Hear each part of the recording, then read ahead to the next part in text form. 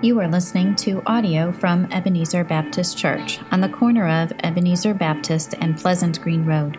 If you would like to learn more about our church, please go to ebcconnect.org.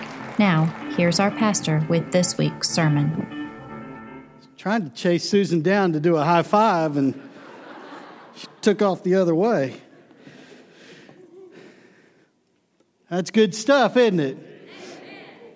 When God does a work in somebody's life, it becomes apparently and abundantly apparent. Maybe that's kind of redundant. It shows up. Maybe that's a good way to put it. When God does something in somebody's life, it shows up. And if you know Susan at all, you know that she just kind of bubbles over with a lot of exuberance. Hey, Susan. Here you are. Just wanted to do that. I was going to give you a high five. I'm just going to do this. There you go. Okay. You just took off the other way and messed me up. Oh, when we talk about Christ and the work of God in our lives, it's amazing that when His people or when we turn over our lives to Him, that He does some incredible things. If you were here this morning a little earlier, you heard testimony of God's work, and we could have probably had a shouting match back there as well, because God did some things in the lives of individuals. I mean, Justin's working with Billy Newton Wrestling, and Zach was talking about going to West Virginia, and Sam was talking about 320 ministry, and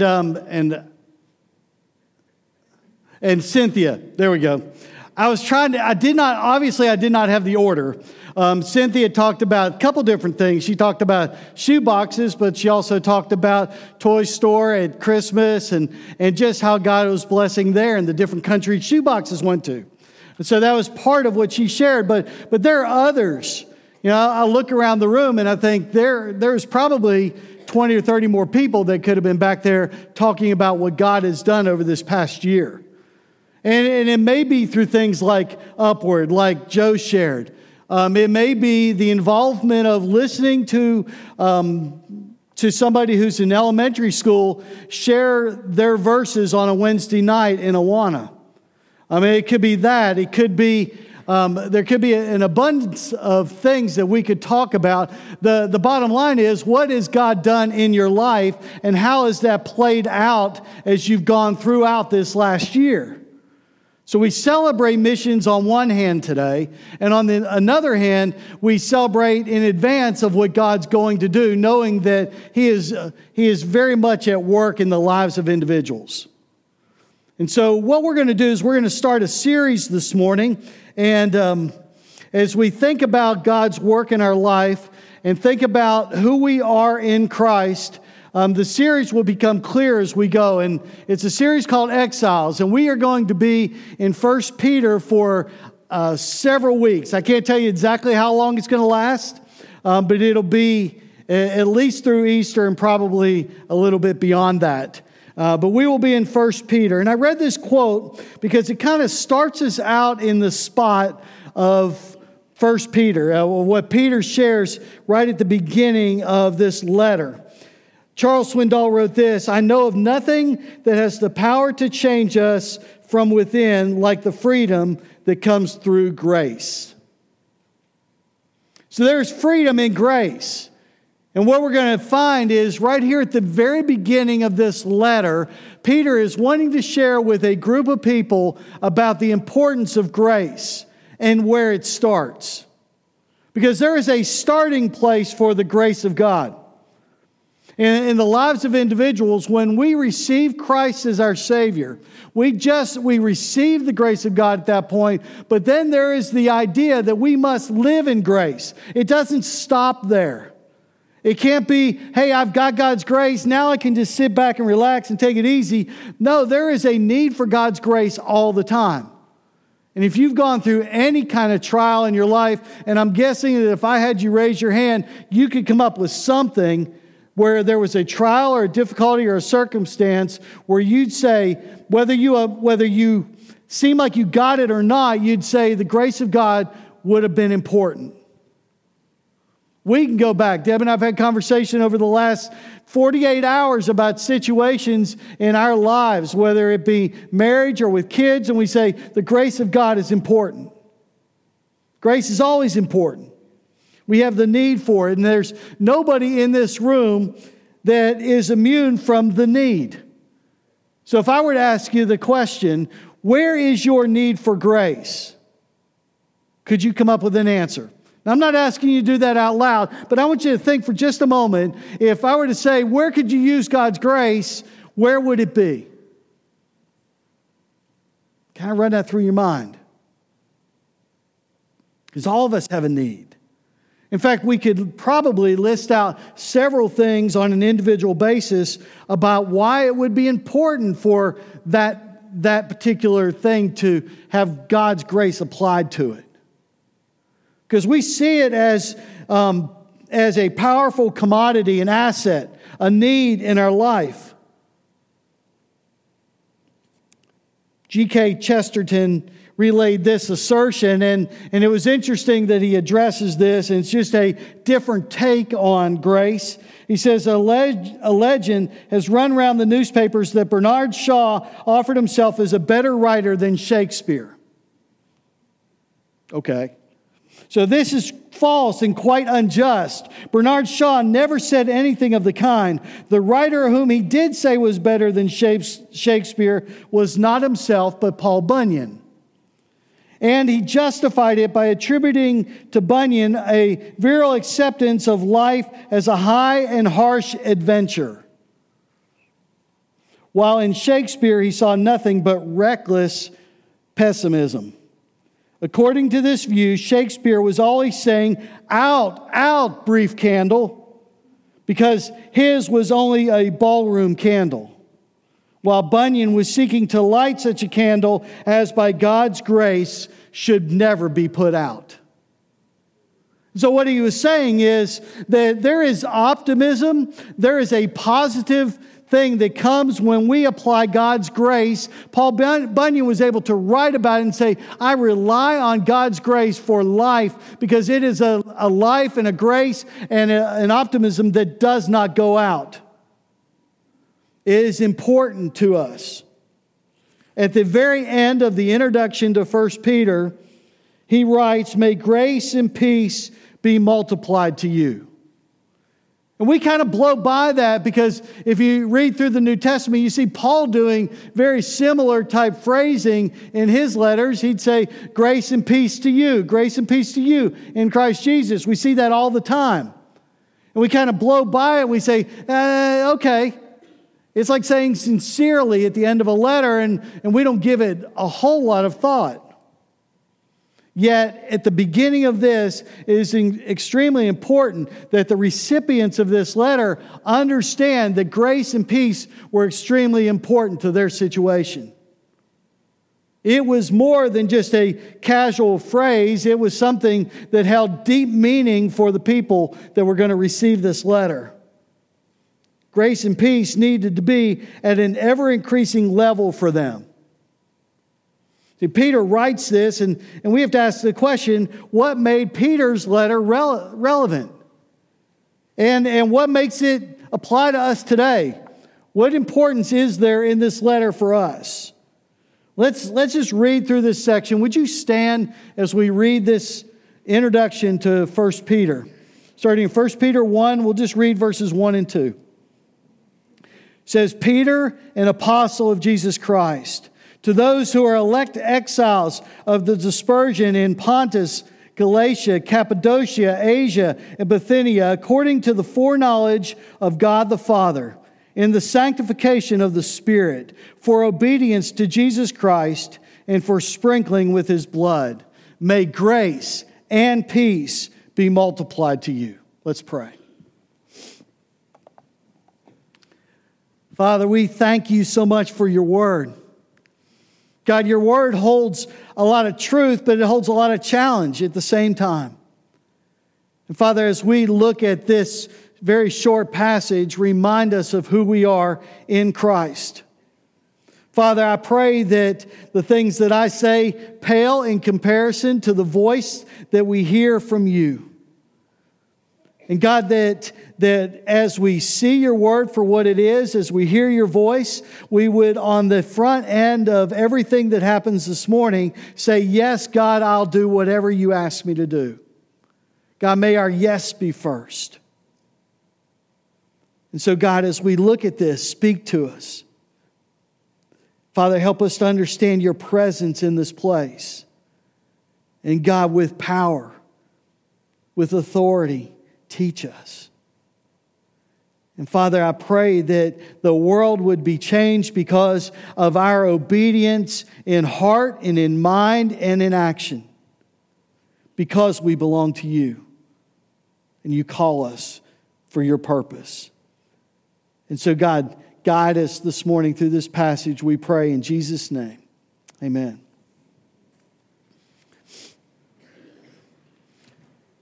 So the background to this letter is pretty interesting. We know that it is written by Peter. Likely it was written by Peter and Silas. You go, what? I don't get. Silas and Peter wrote this together, but it's Peter's word. Silas becomes a scribe, and so if you look at this, you understand just where that comes from. But regardless, it is Peter that is sharing, and it is Peter's authority that carries the weight of this letter moving forward. And so when Peter writes this, we have to understand, what did Peter come out of? Peter was a fisherman, you remember. He was from Galilee. He was the brother to Andrew. He was outspoken, one of the original 12 disciples. Every time I read original 12, I think of Krispy Kreme. I'm sorry. But he was one of the original 12 disciples. He was part of that inner circle. He was known as the one who, through his Spirit-led insight, identified Jesus as the Christ, the Son of the living God. Remember, he walked on water. He had a declaration of allegiance to Jesus at the Passover meal. You remember, he said, no, I don't want to be washed. And Jesus says, no, if I don't wash you, you're not with me. He tells him that. He's also the guy that did the impulsive slicing off of a centurion's ear. So there's a pretty sordid past for this guy named Peter. But there's more to it. He's also known for his 3 denials of Christ prior to the crucifixion. And then also the encouragement along the seashore post-resurrection when Jesus comes to him and asks him, do you love me? And Peter answers back, Lord, you know that I love you. And Jesus keeps drilling down and said, do you love me? And almost to the point of offense. And Peter says, you know that I love you. And then Jesus reveals to him what's going to happen next. Peter had an understanding of the need for grace.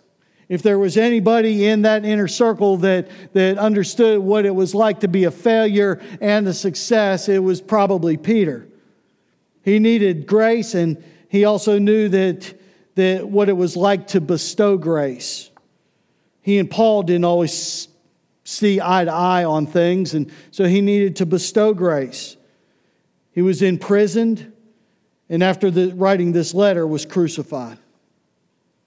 You remember, Jesus changed Peter's name. He didn't start out as Peter. He started out as Simon, didn't he? And Jesus came along and said, we're going to call you Rock.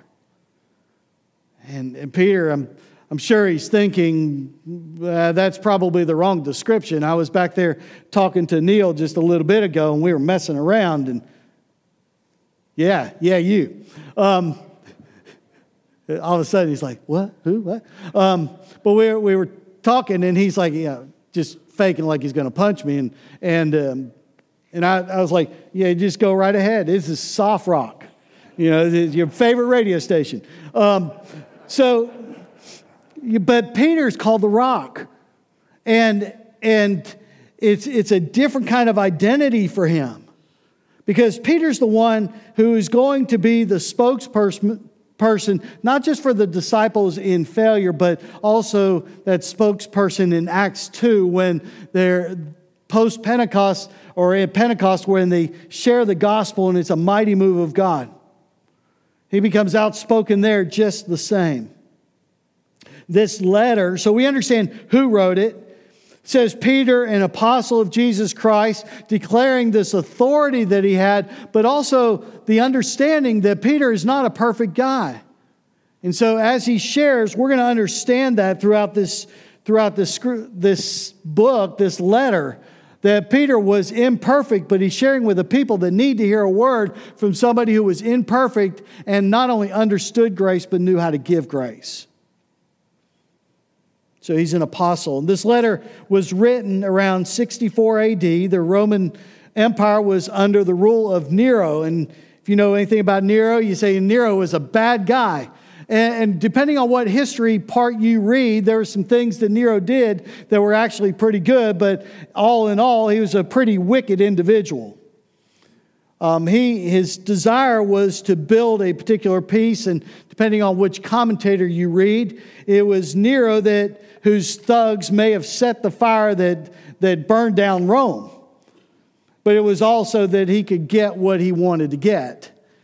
And so out of that, and according to a Roman historian and anti-Semite Tacitus, although the evidence exists that would pin the destruction of Rome on Nero and his followers, he turned around and blamed Christians as a small sect out of Judaism and said they are the blame because of their anti-national stance against the Empire of Rome. And so what happened was Christians were blamed for the burning down of Rome. And out of that, because Nero wanted to make an example of them, began to kill them. He threw them into the lion's den in the Colosseum. He took them and killed them and then put them on stakes and burned them as torches in his garden. You think, how can somebody do that? When your life is turned over to Satan, and Satan has control of your life, there is no limit as to what you will do against the name of Christ. So I'm fully convinced that although we could look at some of the good stuff that Nero may have done during his rule, he was a very wicked individual. And Satan was using him to affect the church. The thing that he may not have understood is that when persecution comes to the church usually flourishes. It becomes a greater force as the people of God begin to rely on God's grace more. So a dispersion takes place. Here we read about it in this first verse. To those who are elect exiles of the dispersion in Pontus, Galatia, Cappadocia, Asia, and Bithynia. So that area, and if you look on the map on your insert, you see where that's at. It's essentially south of the Black Sea, and that whole area, it's to the east of Rome. And what had happened is those Christians that were in Rome and wanted to be separated from Nero's persecution, at least by some distance, moved to that area, and they became exiles. And so they went there, and Peter is addressing that. And we could ask the question, God, where are you in this? Why did you not protect Christians? Don't they belong to you? Shouldn't you have stood up for them and maybe knocked off Nero? Wouldn't that have been the appropriate thing to do? John Phillips writes this. He said, God knew who they were and where they were. In an area manifesting growing and terrible hostility toward them, and God had a purpose to accomplish that was in keeping with the fact that they were there. So what John Phillips basically says, he says, God knew exactly where they were and exactly why they were there, and they were there to accomplish God's purpose. They were a group of people that were exiles. And as we read here in this version, they were elect exiles or chosen exiles. When you know some of my story and growing up and moving around, and when I moved from Pittsburgh to Cleveland, things changed. And we were only in Cleveland for about 7 months. Now that holds a whole lot of things to it. Like there were a lot of things that changed. First thing that was questioned was what football team allegiance do I have? But you know, that happened here too.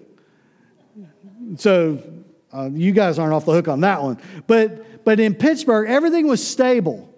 I mean, I had grown up there. I went back and I like to go back and Google Earth kind of thing and look at pictures. And I went back this week and looked at the house that I grew up in. And I'll tell you, it's smaller than I remember. And they've added on. They've added part of a driveway, but the neighborhood looks the same. And so what I did is I took that map and I walked, kind of went down the street and went, that's where I played baseball, and started looking at different things around that area. It was a very stable place. I had friends there. I started looking at my friends' houses that I went to on a regular basis.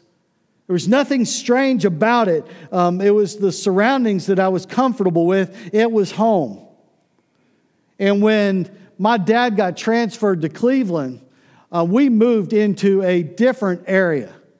It wasn't just not Pittsburgh, it was Cleveland. And we moved there, and I started looking at that house. And I didn't remember that house exactly the same, but we only had about 7 months there. But I can tell you what changed. The accent changed. See, there's no accent. Yes, there is. But you would say that there's an accent in Pittsburgh, and I would tell you there's not. But there's an accent that changes between Pittsburgh and Cleveland. The culture was different. New school, trying to fit in. Clothes were different. But the only thing that stayed the same with that is I went to a high school that had the exact same colors as I did when I was in Pittsburgh. So some of that didn't have to change, but it seemed like everything else did. Temptations changed. I now lived in a neighborhood with fairly affluent folks, and I got invited to places that I'd never been invited to when I lived in Pittsburgh. And so some temptations changed. Opportunities changed. There was a degree of fear and uncertainty. It was the place that I tell my kids, I walked uphill in the snow to school every day. And it's true, it was level. But it was snowy, and I did walk to school. And it was just different. Everything was different. The recipients of Peter's letter are in a place that is filled with all the emotions of having to move. We look at that and we say, well, they didn't have a challenge. They just had to follow Christ. Look at the letter. It's okay. But this word exile puts it in a different category. And if you've ever moved away from someplace that you were used to someplace you weren't used to, you understand the emotions of the people that were receiving this letter from Peter. If you've ever changed churches, that would be true as well. Some of you have been in this church for a very long time, and yet some of you are new. And when you walked in, whether you have been here a long time or new, there was a degree at which everything was familiar, but there was a degree at which everything was different. And it was a culture to get used to. Well, these exiles that Peter's writing to are in that same spot. They had to get used to a new area with different people. And although they may have traveled somewhat together, they were still living in an area that was unfamiliar. And so Peter writes to them.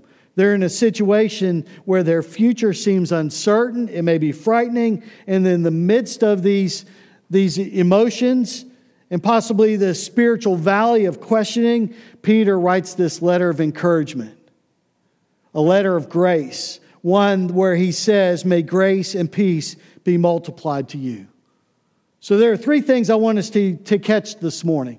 The first thing is that believers must recognize the cultural tension. We must recognize the cultural tension. The New American Standard Bible records it like this. It says, those who reside as aliens, and then it uses the word chosen. Those who reside as aliens and are chosen. See, God knew them. We have to understand that God knew them. Their identity was in Christ, but they were residing in some place that was unfamiliar. In fact, when we come to Christ, our citizenship changes, doesn't it? And the older we get, we start looking more forward to our citizenship in heaven than we do the amount of things that we need to do here. And their life was in this spot where they didn't know what the future was going to look like. There was a sense of cultural tension for them. And is there not a sense of cultural tension for us? Think about where you live and how you live and what you're around on a daily and weekly basis. Listen to this. Just Christians are not as respected or accepted. Would you say that's true? How about the church is no longer the center of society? Some places it's not part of society at all. Truth has become relative in the minds of people, and there's a self-reliance that has taken place of the God-reliance place that we used to see. And we say, well, that's not true for everywhere. It is true for some places. If we were to have a conversation with those that are working for Christ in Montreal, we would quickly understand that because of who they are, they're not allowed to own land, yet they're trying to do a work for Christ. And their way of reaching folks looks vastly different from the way we would do it here.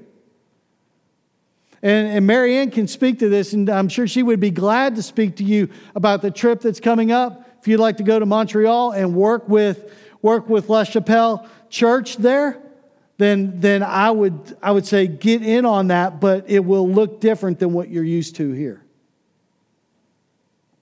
We must recognize the cultural tension. And I think it's an ever-widening gap. Now, we can do two things with that. We can complain about it and go, it's not like it used to be, and get kind of whiny about it. But that's not our place. We can't bemoan the fact that it isn't like it used to be. Peter's addressing a group of folks that have moved into an area that it's not like it used to be. You remember Israel when they left Egypt, it's not like it used to be. And we can get in that funk the same way, it's not like it used to be. And we can feel very down, or we can see ourselves in the identity of Christ and move forward where God has placed us. Peter's audience had to come to grips with the reality of their situation. But they had to understand the potential truth that God was directing their steps. What did that look like? Second thing, believers must realize their biblical identity. Look what it says, according to the foreknowledge of God the Father, in the sanctification of the Spirit, for obedience to Jesus Christ and for sprinkling with His blood. Did the circumstances of the people that Peter was writing to, did that surprise God? I don't think so. I don't think he was surprised at all by Nero's response. I don't think that surprised God at all. I think God can take that and use it. And essentially what we can do is we can take that word exile, because we can concentrate on that. We can change that and just change it out for living in. And say they were the elect or chosen living in these places. Because that's the way it would apply to us. Is we may not feel ourselves as exiles going to a different place and being put out, but we're certainly living in a place where the things around us are different than they used to be. So we can apply what Peter's going to be sharing. This word foreknowledge in this passage, according to the foreknowledge of God the Father, is the Greek word prognosis. You know, we look at that, we say, oh, that's a medical term. And the idea is, what does our future look like? And they couldn't answer that, but we do know that God has foreknowledge. And so we have to come to grips with the idea that God understands what it looks like down the road. Now we kind of, and I want to address this very quickly because we need to move through this, but understand that when Peter uses the word elect and the word foreknowledge, they can be joined together. They don't have to be separate. We don't really take the stance that says God foreknows where people are going to end up. Therefore, He does election like that. God has the ability to look forward and know what's going to happen. And so he can address election from the standpoint of foreknowledge. Remember, this is Peter's letter, but it's God writing his love letter to Christians at this point. God knows where they will end up and who they are, and he knows how they responded to the invitation to be part of the chosen, the elect. You okay with that? God offers his invitation to every single person to come to the knowledge and saving knowledge through Jesus Christ to respond to God's invitation of salvation. It is open to everyone, whosoever. Yet God can come out here, way over here in the future and say, I see where it applied to that group of people or those people individually. He has the ability to separate those things. His foreknowledge does not drive his election. So when we look at this, we understand some things that God is working with a group of people that were put out but chosen by God. They were the elect. They were those that belonged to Christ, and God has foreknowledge of them. Greg Allison, who wrote a commentary on this, asserts two things that are in play here. The early church generally associated divine predestination with God's foreknowledge of what people would be or do. Secondly, the early church presented salvation in terms of cooperative effort between God and human beings. And I want you to hear this clearly. I don't want you to miss that part of it. It says, in terms of cooperative effort between God and human beings, it's not that we can provide any part of salvation for ourselves, but we must respond to God's invitation to receive salvation. Okay? Hear it? That's where the cooperation comes in. God invites, and we respond to the invitation. I want you to also note the Trinitarian part of this passage. According to the foreknowledge of God the Father, in the sanctification of the Spirit and obedience to Jesus Christ for sprinkling with His blood. The sanctifying work of the Spirit begins in conviction. It's the indwelling, the securing, the completing of our relationship with Christ as the Holy Spirit works in us and pours grace on us. We need the Holy Spirit. Then there's obedience to Jesus Christ. It's we don't necessarily like that word obedience because it means that we have to do something that we may not want to do. I know that everybody in here has been in the spot where you were probably told by a parent or a grandparent or somebody to clean your room, right? Some of you are going, I'm not admitting it. That was a long time ago. Or I've forgotten it. I was told that. I was told, Bob, you better clean your room. Sometimes I got the proper first name and a middle name, depending on how well I was doing in my obedience. And they'd say, clean your room. My job at that point was not to argue back and say, I don't want to be obedient to you. Because that would have caused some issues. We'll talk about that privately if you want to. But it would have caused some issues. My dad required obedience. And so when we read obedience to Jesus Christ, it ought not take us by surprise that God calls us to obey His word in the way that Jesus Christ has provided salvation for us and we are in relationship to Him. We become obedient to Him, following His commands. And then the sprinkling with His blood. Hebrews 10:22 and 23 says, let us draw near with a true heart in full assurance of faith, with our hearts sprinkled clean from an evil conscience and our bodies washed with pure water. Let us hold fast the confession of our hope without wavering, for He who promised is faithful. The idea of full assurance in that Hebrews passage is to have a most certain confidence. To be fully assured that we belong to God because of what Jesus Christ has done for us. Peter wanted the recipients of this letter to understand that God the Father, the Son, and the Holy Spirit were involved in calling them and securing them for where they were. And if they were to find their identity in anything else than their identity in Christ, they were going to be sadly disappointed and would struggle in this new place of being in exile. He wanted them to have assurance that they were saved by God and belonged to God, that their identity was in Christ, that they were not outcasts, which would be an easy label to lay on them. They were not abandoned. They were not discarded. They were not alone. That they were God's. So although we live in a cultural tension and we need to understand our relationship with God in identity, we also have to understand that we must reside in grace. Peter, we can go back to Peter, was a failure. Insecure and in sin. And if we were to put a label on Peter, we could address him by all of those things. And so are we.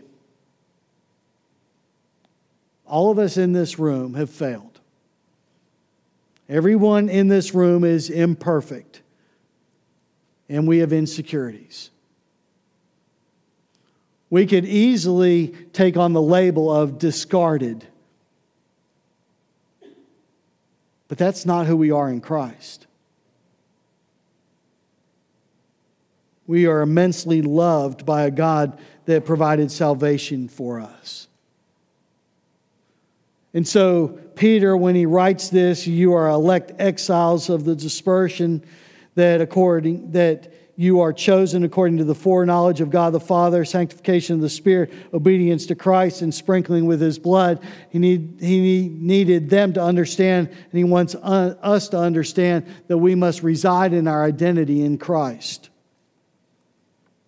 Believers must reside in applied grace is the third point this morning. It's one thing to reside in a location. It's another thing to reside in grace. May grace and peace be multiplied to you. So how does someone reside in grace? We must go back to God's character. That's where we start.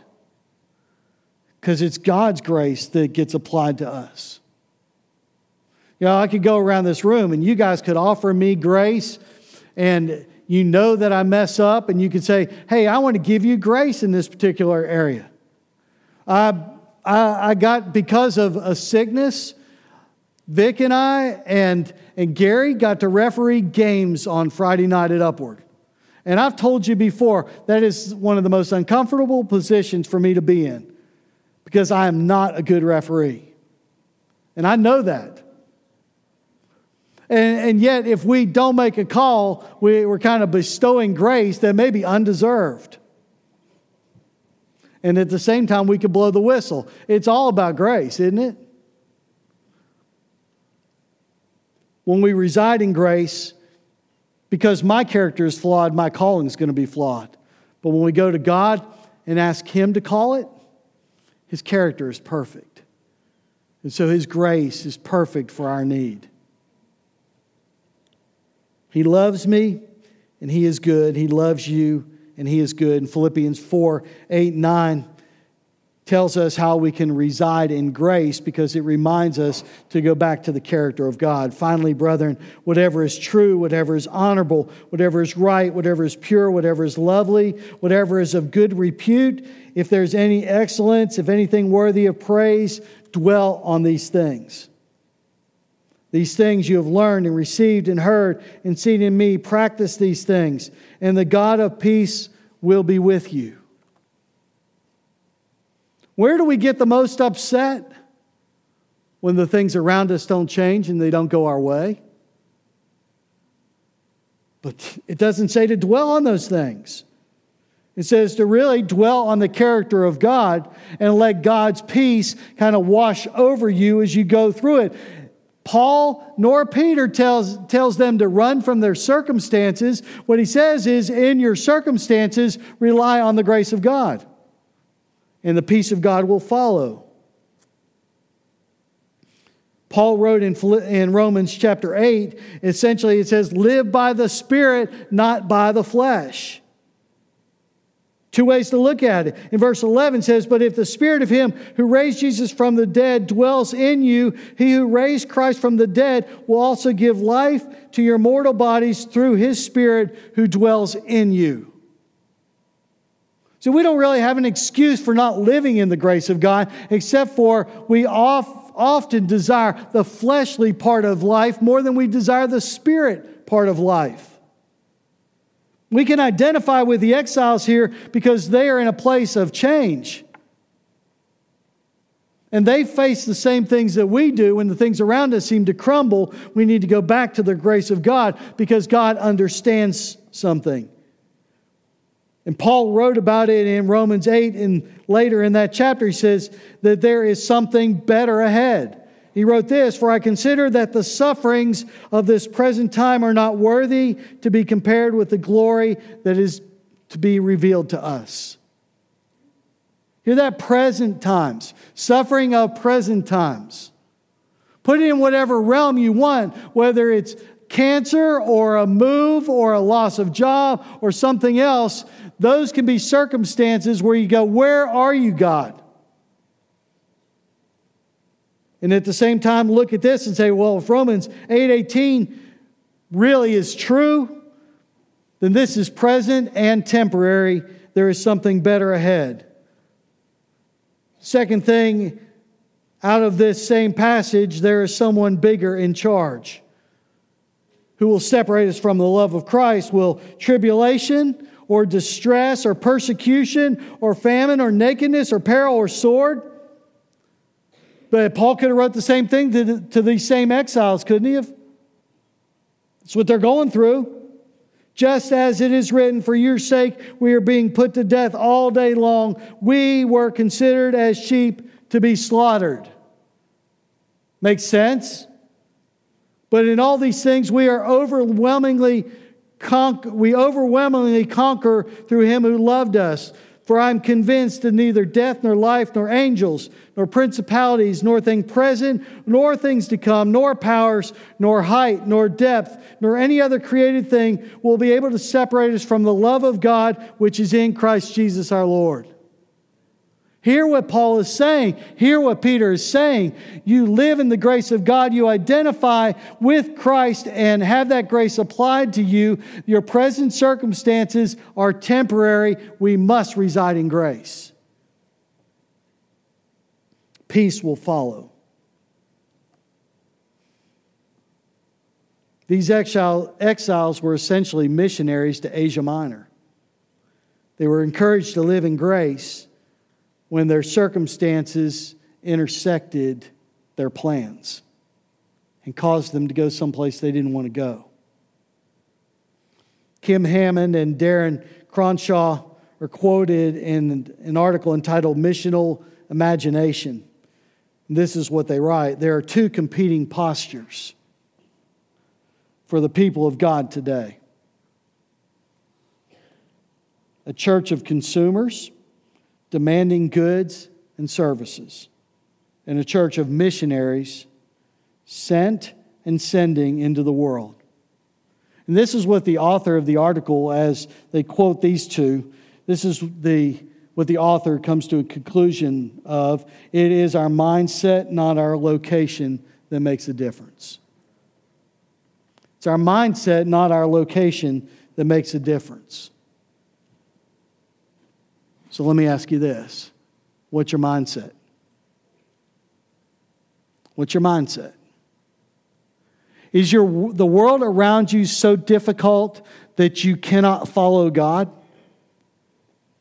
Or do you have the mindset that within the circumstances that I'm in, the grace of God can be applied, and I will do what God asks me to do? What's your mindset? Another way to ask it, are you a paralyzed exile, paralyzed resident, or an empowered resident? The church can easily slip into a me mentality, but that's not the drive of God or God's will. God wants to take us to do great things for His purpose. So this morning, be encouraged to live in grace. Be encouraged to live in peace to the fullest measure. That idea being multiplied to you means to keep on going in it. That you just keep increasing in the grace of God and in the peace of God as you surrender your life to Him. See, God's invitation stands to be shaped by Him for His glory. So as He offers an invitation to you, how will you respond? I would encourage you to respond with this phrase: I will be open to His work in me. I will be open to His work in me. And so whether that means you apply the grace to where you're working, how you live at home, where you go this week, or when you go across the world with the gospel, that you will allow God to do what only He can do in you to accomplish what He wants to through you. Thank you for listening to this audio from Ebenezer Baptist Church. We welcome you to join us next Sunday at 10:30 a.m. for our weekly worship service.